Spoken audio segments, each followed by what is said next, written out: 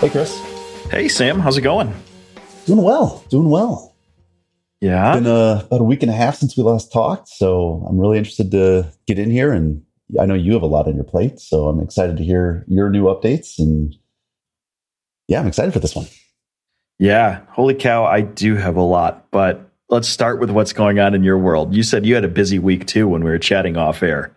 Yeah, it was kind of a weird week. I had a handful of non-work related appointments. My wife had a handful of appointments. And so when she's out of the house, that means I'm watching the toddler. So there was some good family time, but it was just, you take a week like that and it was just completely broken up. And then on top of that, the other business that I'm involved with, which is my family business, had a big strategic decision that they needed some help with. So I kind of dove into that. I'm not involved with the day-to-day stuff there anymore. And just give you a little background, it's an optical store that my mom and I founded about 15 years ago. So we sell glasses, contact lenses, that type of thing. And like I said, I'm not involved with the day-to-day stuff anymore, but I'm definitely there for kind of big level strategic decisions. And one of those kind of hit our plate last week. And so that chewed up a lot of my time. So it was just kind of a weird week. And I had very little time for text retailer. Probably wrote, I don't know, maybe a dozen lines of code tops. And so it was one of those weeks where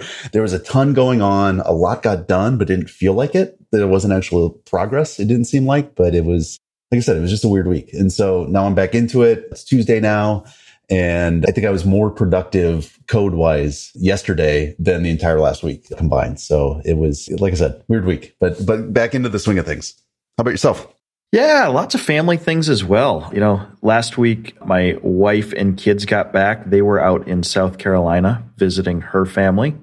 So that was fun for them, but I stayed home. Had a giant to-do list that I was hoping to get done. Everything from work, and more work to attempting to finish the kitchen table I've been building for a long time. Spoiler alert, I didn't get as much work done as I planned, and the kitchen table's still not done. But that's okay. Family's back in town. It's great to be hanging out with them. My oldest just started first grade. So as he calls it, he's a grader now. And oh, yeah. Yeah, that's a big great. Deal. It is. Yeah. Yeah, and the smoke is clearing here in Bozeman. We talked about the smoke last time. Yep. So we've been out on a few hikes, little hints of fall, at least up until yesterday when it was like 90 degrees. And I don't know, I'm excited. Feels like a new season here, both actually and business-wise. Lots to do.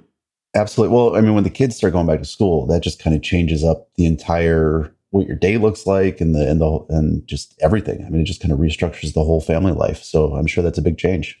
It's a good thing, though. Everybody is ready for a routine. I think we all do well with that, and kids especially. Our youngest still has 2 weeks until his preschool starts up, but that will be here soon enough. Yeah. No, talking about preschool, we just had our open house preschool. So our daughter can't go until she actually turns 3, which will be later this year. So we did the open house and kind of met all the other parents and the teachers, and it's going to be a big change. My wife needs some time to adjust to that. So the kid's growing up quick. So, but it's good. We're excited about it. It's hard, but it's good. Yep. You're still in the thick of it though.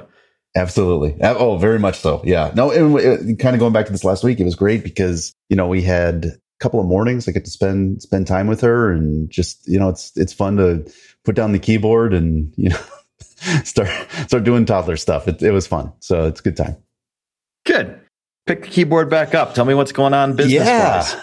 So a few things I want to chat about. We got our first cancellation, so we started text retailer, started building it late last year, opened it up to merchants. I would say April time is when we first had our first paid subscriber. And now we have our first cancellation. So this didn't come as a huge surprise. I mean, we obviously have insights into what the merchants are doing and the type of sales that they're getting. And I actually talked to this merchant, and they went through an agency actually that found us. And so between chatting with the merchant and the agency, I don't think it was anything that text retailer did. I think the tool was good for them. They just didn't have really the marketing or the product infrastructure figured out, and so they had a good customer base, a good subscriber base, but the products that they were trying to sell, their customers just weren't interested in at all. And so they were getting by far the lowest conversion rates that we saw across the platform. And so it was just clear that it just wasn't working out for what they were selling and who they were trying to sell it to. So the writing was on the wall. They gave notice, and it's all good. So got that first one out of the way, Yeah, it's always painful, but it has to happen. When you say they gave notice, do you have a contract they sign then and they have to give a specific amount of notice, or how do you handle that? It's just month to month. Like, we don't have a cancellation directly within the app. They have to email us. So they just emailed and said, hey, we want to cancel the subscription. So we just handled it that way. But yeah, we don't have any long-term contracts or anything like that. That's something that we're exploring. If we want to do like an annual subscription or kind of long-term commitments, we're open to that. But as of right now, they're all month to month standard subscriptions. Interesting. Yeah, we're a little bit in that boat as well. I mean, we are month to month, but we require 60 days to cancel. Luckily, we have not had our first cancellation yet, but maybe that's because we don't have many people past the onboarding phase. I'm a big believer in not being very draconian. Like, I hate the whole, you have to call and then we're going to talk you out of it. And then we're going to hold you to the contract and say, sorry, buddy. So I think we, frankly, would let people out sooner if it were a big deal. But at the same time, having that 60-day buffer in a contract for our more enterprise type customers in particular is an important safety net. Yeah, I was just going to say, I mean, that's kind of the challenge that you have, and a benefit is just the nature of what you're providing is so integral to how they do things that it might be tough to get them hooked and onto the platform. But once you do, man, the switching costs for them are super high. And so that's right. I would expect your churn to be pretty low in general, but when they churn, it's going to hurt because those are big customers. Yeah, I don't know what the pattern's going to be like. It will be very interesting. The other thing we have going for us, there's a decent amount of upfront work that has to happen to get these people on board, to build out the infrastructure and the integrations that they need. And we charge for that, so they're paying thousands of dollars upfront just to get started on the platform. So I suspect we're not going to see major churn in the beginning, and it'll be more at the, 1, 2, 3 year mark that starts. But anyway, the first one always hurts. So ripped that Band-Aid off. Yeah, we did. But, and frankly, at this point, it's all about that data. And so I don't mind this one because now we can kind of use that as that's a profile that we're seeing. So if we see other merchants that are kind of repeating that same pattern or showing the same numbers, then we can kind of put them in a category of high likelihood to churn. And so it just gives us some more information, more data, good or bad. At this point, I want it all. I just want to learn how these merchants are using the platform and what works for them. I love that attitude for sure. Yeah. No, I say that now, but who knows down the line, you definitely want to keep your churn low, which it is. But as it creeps up, then I might be changing that tune a little bit. So churn low, but on the data side, I heard this somewhere, don't remember where, but all data is good data. And whenever I find myself getting a little bit afraid of gathering data, whether it's through a hard conversation with a customer who's not as active as I'd like or anything else, it's like all data is good data. You need that to be able to make good decisions. Especially this early on. That's the big thing. We're still in that learning phase, and I agree with that wholeheartedly. So the other big thing that happened is we've been kind of pursuing a strategy when it comes to Shopify. So one of the big things that I really want to do moving forward is we kind of have version 1 of Text Retailer figured out. So as a merchant, you can run your entire Shop by Text program using our platform. But as we know, there's a lot of merchants out there that are using things like a Shopify or BigCommerce or some other e-commerce platform to run their stores. And some of our customers don't use anything. They're solely using Text Retailer, and that's the only way that they sell. But there's definitely a lot of merchants that have an online presence, and wanting to go after that is a big decision point. So looking at Shopify is obviously the 800-pound gorilla. I think there's over 1 million merchants now that are using Shopify. So a huge distribution channel, especially with their app store. So that's something that I've been kind of eyeing for a long time. I wanted to get a solid foundation for the product before kind of going after that. A little bit of disappointment. Applied for the app store with our current concept. And one of the things that Shopify does not like to give up is control over the checkout process. And so they have a way that what they call sales channels can actually process payments outside of that Shopify checkout experience and sync orders in. But unfortunately, that's geared more for like TikTok's Facebook Marketplace type of entities. Not quite. Okay, so you're probably like year or two out from that.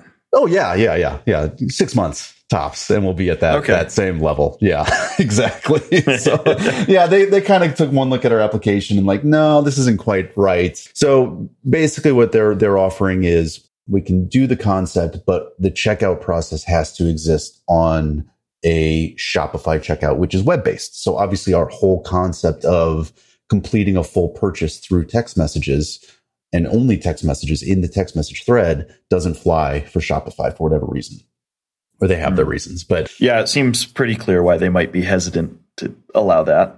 It kind of opens up a Pandora's box, but I think there's a lot of, text messages aren't going away, and I'm obviously arguing for something that I want that they didn't see, but ultimately what it comes down to is there's a path forward. I still see a way that we can take something like a text retailer and kind of tweak the experience to go after that Shopify app store, because I think the distribution there, or the opportunity for a distribution, again, those million merchants, I think there's something there. So that's something that I've been kind of doing a lot of strategy work around, kind of diving deep into the API, seeing kind of scoping out what that kind of derivative product might look like.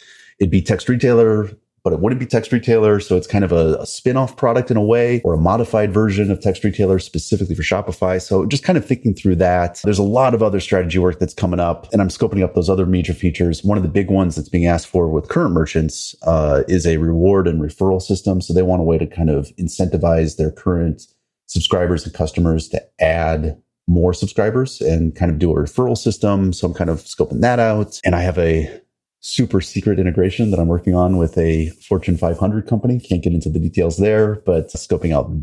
Exactly. Yeah. So a lot of planning, a lot of strategy work, not much actual coding at this point. So that's been kind of what's on my mind as of recently. And a lot of this just kind of, it feels like an inflection point a little bit for the direction that I want to go as a company. Do we completely avoid Shopify and kind of keep the product, quote unquote, pure with the original vision? Do we pivot and kind of offer a different version of the product specifically for Shopify to kind of unlock that distribution? And so it's just a lot of things kind of floating around, kind of figuring out what that roadmap looks like, reshuffling that roadmap. And it's an interesting time. Yeah, it does sound like a bit of an inflection point. Definitely trying to nail down that positioning before you pour gas on the marketing fire. Yeah, exactly. Well, and I've always been a big fan of integrations as a marketing tool, because it does so much for you. Not only does it impact the value of the product, but it also kind of unlocks these other marketplaces, especially if they have an app store. If nothing else, it can get you into potential for blog posts and SEO and things like that. It seems like it's a win-win to do deeper integrations with different platforms, especially one that's as big and as powerful as a Shopify for the merchants that we're going after. Yeah, and frankly, is integral to your merchant's business, right? I mean, whether it's Shopify or BigCommerce or somebody else, it's safe to say that for most of your merchants, that's going to be their major partner. And what you can do is add to that and be a huge sales channel. But ultimately, the relationship with a Shopify is probably more critical to them. 100%, because that's something that I learned very early on when talking to merchants, especially potential merchants, where they loved the concept. They understood how quickly and easily they can sell products to their customers by selling through text message. They understand the value instantly. But they're in a different world where they're like, okay, now we sell all this stuff. How do we fulfill it? And so the idea of monitoring two different systems with two different fulfillment paths and all the integrations that they might have already within Shopify to help them fulfill those products, that's just something that they just realistically can't separate. And so that's always been a number one is we can sell through you. We loved the idea of selling through text, but these orders have to end up just like an online order in Shopify or in BigCommerce or wherever we're doing our fulfillment, because that's just what we need for our fulfillment process. So that was a really early on learning that integrations are going to be big, especially with these different e-commerce platforms. It's so interesting to see these parallels because in our business, it is the same way. We have completely leaned into integrations. And in fact, I've alluded to the fact that our onboarding process is really, really long. And that's because we've set ourselves up to say, we do not want to be the source of truth for your asset data. And what that means in practicality is that, all of these municipalities ultimately own the assets that they are inspecting or that their contractors are inspecting. But the whole point is that this maps to physical reality. There is an asset in the ground that needs to be inspected. And that data is typically what's called geospatial data, not to totally nerd out, but it's data that includes physical attributes about these things, and they don't change often, right? So typically, that information is stored in a platform called Esri. I mean, they are the 1,000-pound gorilla. They are a GIS system, and everybody uses them. And so what we've said is, okay, we want to partner with you, and we want to actually integrate as tightly as we can to your Esri system. Let that be where all your asset data lives. And we're going to serve as a hub to basically serve your inspection data to you through Esri or through a number one of these other giant systems that you use to manage an entire city, really. So we're really leaning into that and saying that that's the way we think this should work. And that's different than what's typically happened in our industry, actually. In our world, a lot of times this inspection data, which includes data about the asset itself, as well as time series data, basically the condition of the asset at that point in time, is totally siloed and totally separate, other than perhaps maybe hey, they share the same pipe ID. So yeah, we're saying, no. Let's bring these things together. And if you're in Esri, you looking at an asset, you should be able to hop over and see your inspection, and vice versa. If you're looking at an inspection, let's jump over to a map and see the data there. So anyway, all that is to say, I feel you on the integration side of things, and we're definitely also leaning hard into that as a selling point. Well, it's kind of funny because I consider Text Retailer at this point as version 1 kind of complete. There's definitely some features that we want to roll out, like the rewards and referral system that I was talking about. But at the most part, you can run your text, shop by text program using Text Retailer, but not if you're on Shopify as a merchant. To them, it's not even version 1 complete because we don't have that deep integration yet. And we've done some beta testing with some merchants and kind of get the concept kind of worked out, and they definitely like that. That's interesting. So you kind of go with the Esri people and those that are using Esri. If you don't have that integration, you're not even in the running to talk to them, even though you might have a really outstanding product. And so just by doing that integration, you unlock all of these new potential customers. But until you have that, you don't even have a version 1 for those customers, which is interesting. It's tough, but I think that's just the way these things roll, and it's also a lot of opportunity. So, yeah, along those lines, we are onboarding for our first customer who was supposed to actually start using the platform was postponed because of integration stuff. Luckily, nothing on our end. These things just take time. We do have 2 more customers in the pipeline, so that's great. So they are now starting the onboarding process. Onboarding we thought was probably a 4-week process, and I think it's turning out to be more 6 to 8 week process. Yeah, so it is long, but it's okay. Contracts have been signed. People are excited. Feedback continues to be positive, and they are interacting with the product. They're just not using it in their day-to-day world. The other exciting thing about these 2 municipalities is they're smaller than I thought our target market would be. Yeah, we have not lowered our prices for them.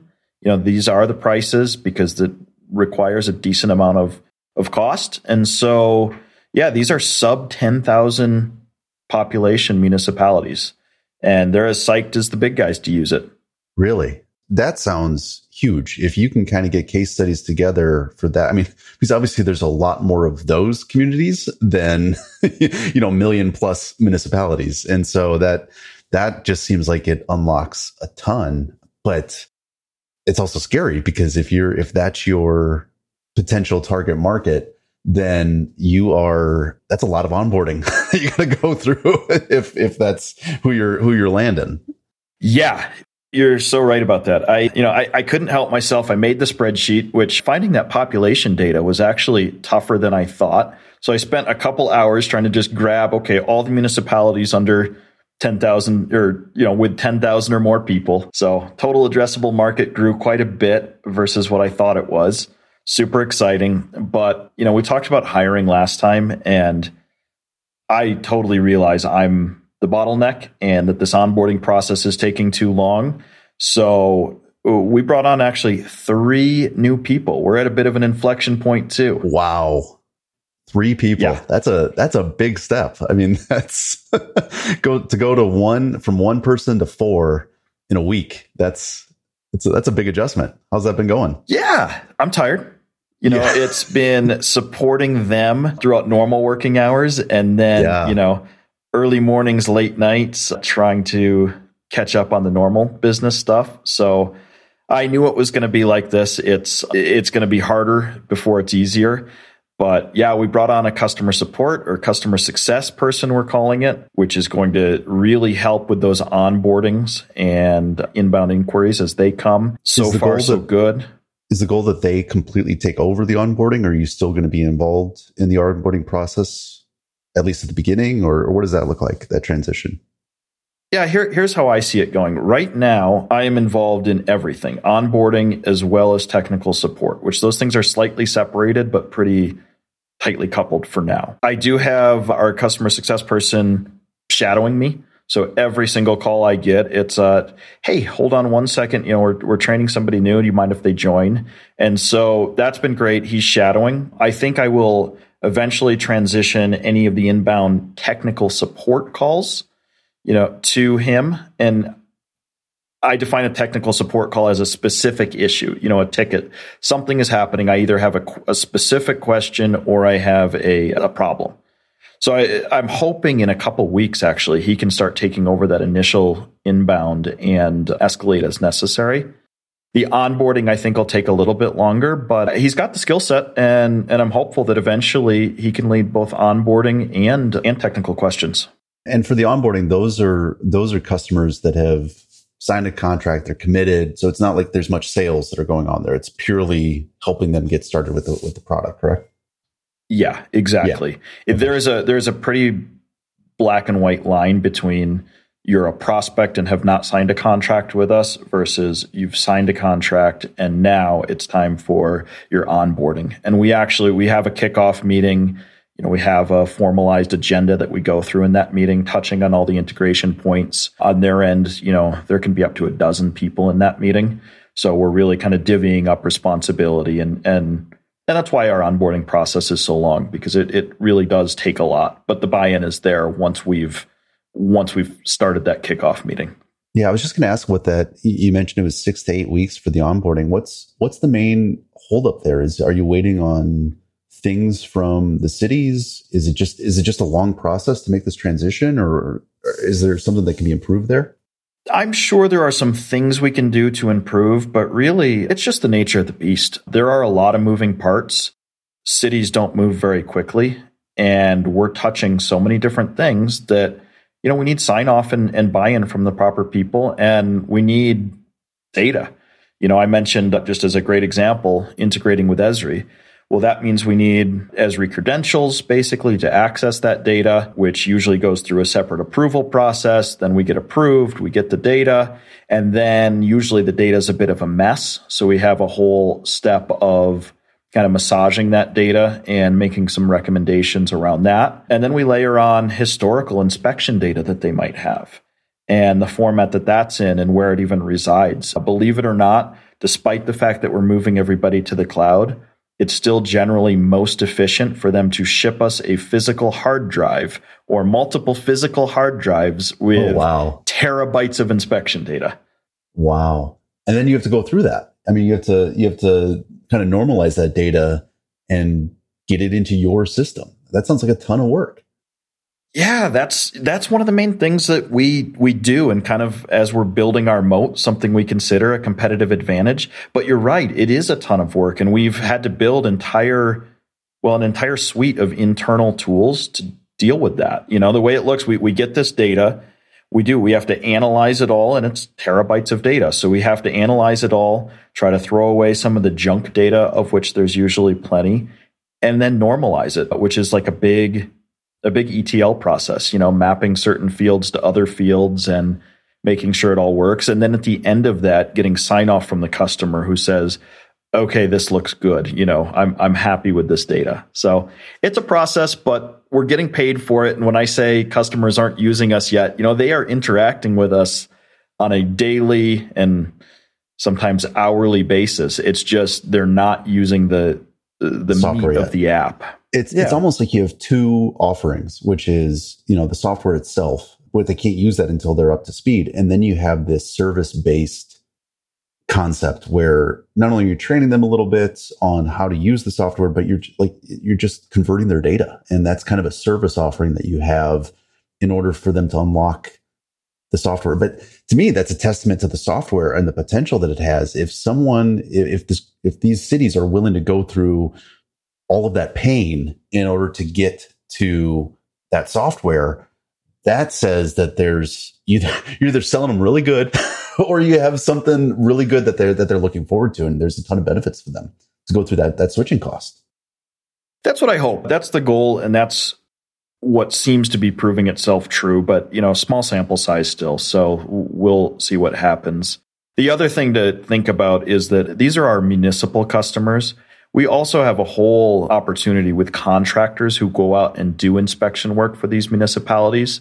And to them, the offering is a little bit simpler and the onboarding is practically non-existent. I mean, it's just go out and inspect these assets and we will show you how to do it faster. Got it. So that's a little bit more of training them on how to use the software, not necessarily. Are you pulling in legacy data for those contractors at all? No, we're really not. Some of the big ones who would fall into more of an enterprise bucket, we will. And that's the only contractor customer we have right now. So we have been working with them on the legacy data side. But once we spin up the marketing machine, we anticipate a lot of contractors who won't care at all about their legacy data, or will care about it only in the standpoint of protecting it. So we're looking at an offering where we say you can upload the data, it'll be in your data vault. And unless somebody comes back and says, hey, can you access this? Which would be a customer support request, you don't need to touch it. Yeah. So I think it'll be simple. It's just so interesting. I mean, and I'm sure we'll talk about this a lot more. You really do have two separate types of customers, the cities and the contractors. And that changes how you approach those two groups, from the marketing, from the sales, from the onboarding, and I'm guessing even customer support requirements. And so it's just, even though they're using the same software, they're on two sides of that same coin. Yeah, I don't think I quite appreciated how much that would prove to be the case when we started building out this product. The thing of it is that the benefits are similar for both municipalities and contractors, but the order in which they rank those benefits as valuable is completely flipped. That's interesting.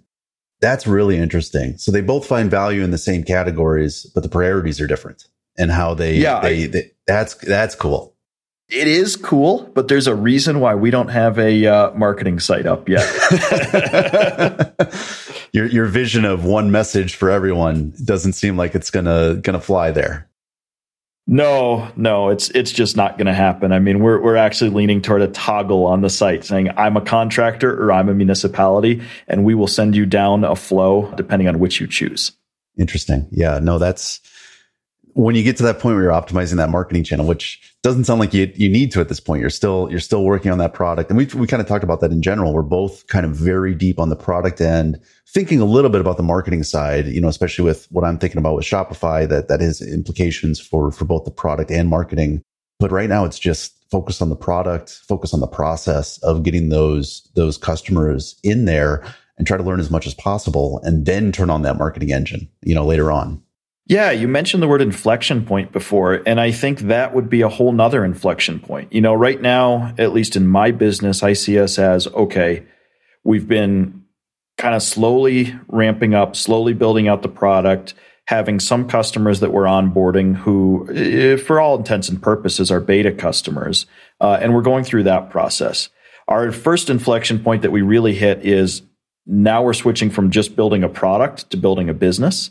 And we're hiring those people. We need all of the infrastructure that goes with helping make sure those people that we're bringing on are successful in their roles. And, there's so many tools, there's so much internal knowledge sharing that needs to happen. We're not there yet, but this inflection point definitely feels real right now.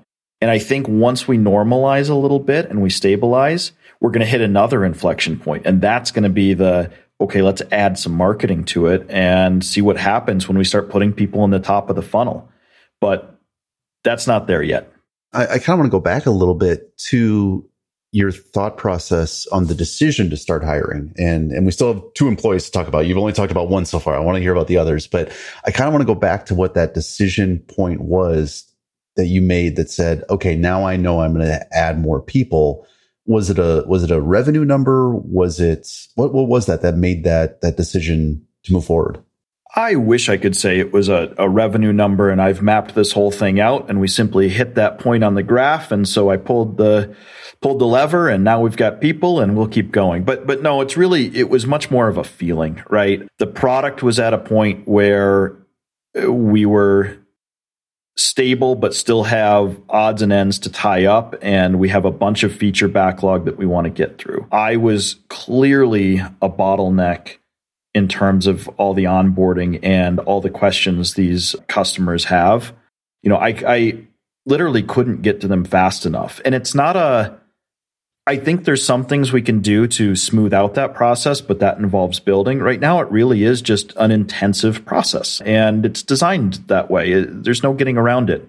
So I saw myself as that bottleneck. And, I kind of woke up one day and said, okay, if we're going to grow, and if we're going to take this to the next level, then the stakes are going to get higher. I don't know if you've heard that quote. I believe it's a Naval quote, but it's kind of the cow versus the lion. And I'm probably going to butcher this, but it'll still be applicable to the way I'm thinking of it.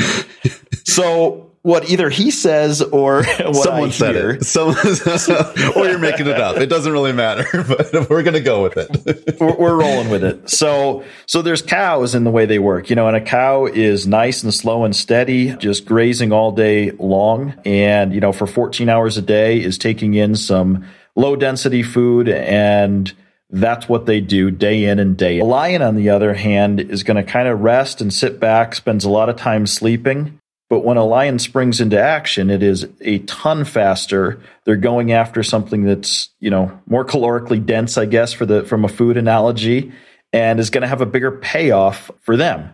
Then they can go back to sleeping. I don't think it's quite like that. Sleeping is the wrong word. In a startup, you don't ever sleep.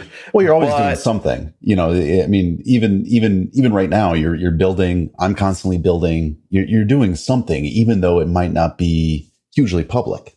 Exactly. You are doing something. But I also believe there's these inflection points that we've been talking about over and over where you need to step on the gas. Things are going to get a bit frantic, a bit uncomfortable. In my case, the uncomfort or the discomfort comes from both the burn rate, going up tenfold in a day, so all of a sudden we are burning real cash, and that matters for a bootstrap business.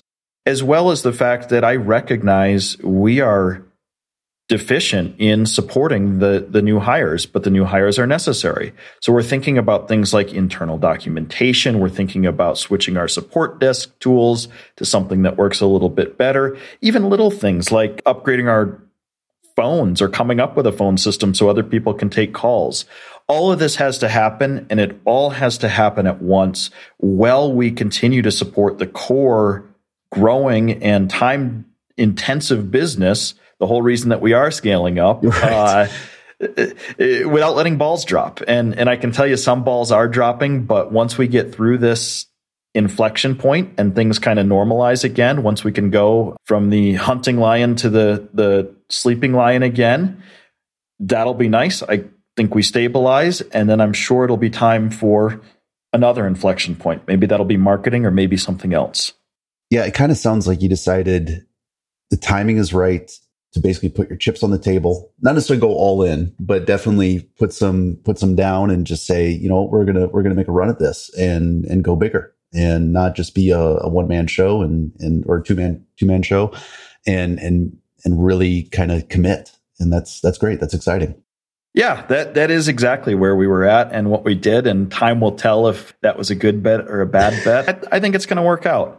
And it seems like you're kind of at a similar point with some of your Shopify product stuff. It really is. I mean, I'm kind of taking a little bit of an opposite. So we definitely have some onboarding that needs to happen. And that's kind of been the biggest learning that I've noticed is, especially compared to my previous SaaS company, which was basically you could see value within 15 minutes and start paying money very, very quickly.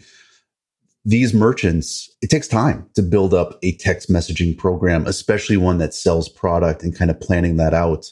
And so it'll be 5, 6, 8 weeks from point of first contact to paying customer. Now, I'm not necessarily involved with an onboarding process during that entire time, but it takes time for those merchants to kind of process, to commit, to get their plan to kind of onboard and roll that up and get going. So that's kind of interesting. Again, the parallels between the two businesses and the challenges that has, where it's a longer lead time to get to that first payment, and what that all implies, that you have to have support in place during that sales process, during that onboarding process, to kind of support that customer or that merchant until they get to that point where they're comfortable just handling it on their own.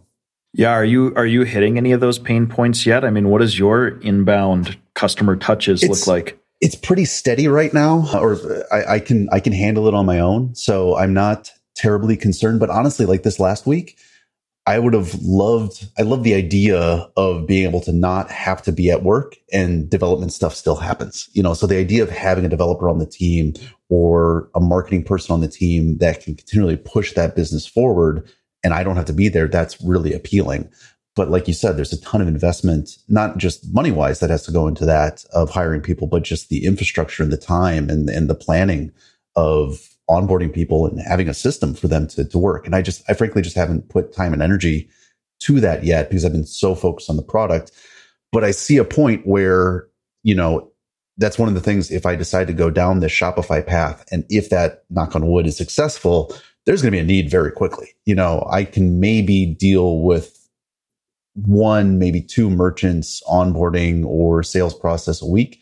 But if that grows to 5 to 10 in a given week, I'm going to get swamped very, very quickly. Can I make a recommendation? Sure.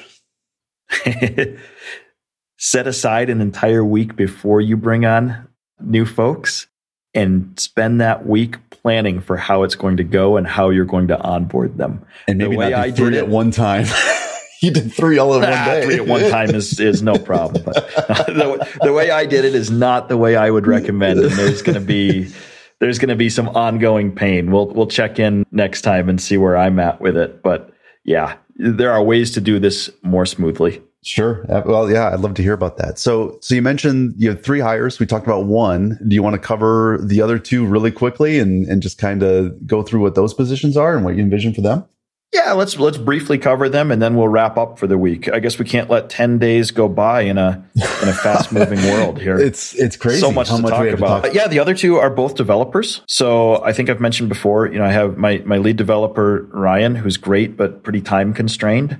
So we brought on 2 new developers to help support that. Both consider themselves full stack developers, but I think that one is going to be primarily working more back end and the other more React, more front end. So, you know, the main goal there is to get through some of those loose ends that I mentioned before so that we can move on to features that are very important to customers but didn't make the critical list.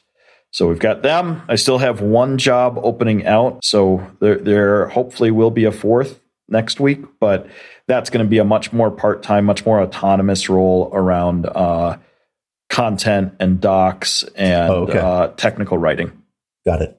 So you're beefing up the developers and getting ready for new product stuff, and you're also alleviating the onboarding process, which sounds great.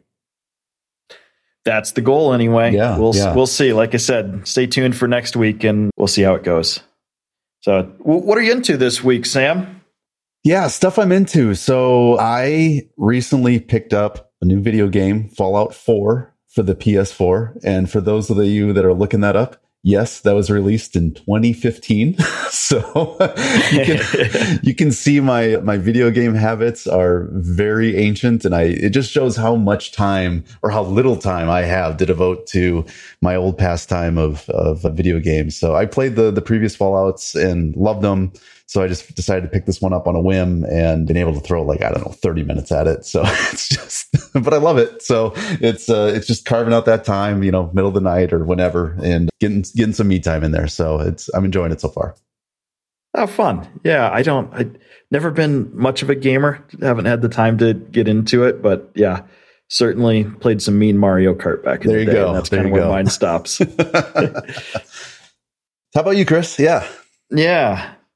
I discovered a new bike rack.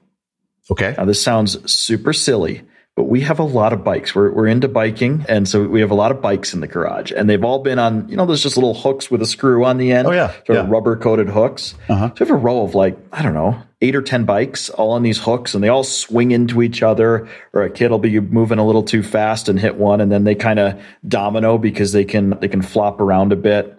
Getting the wheel on was always a pain in the butt because you'd have to lift up a heavy mountain bike and then adjust it so that the hook went perfectly between the spokes.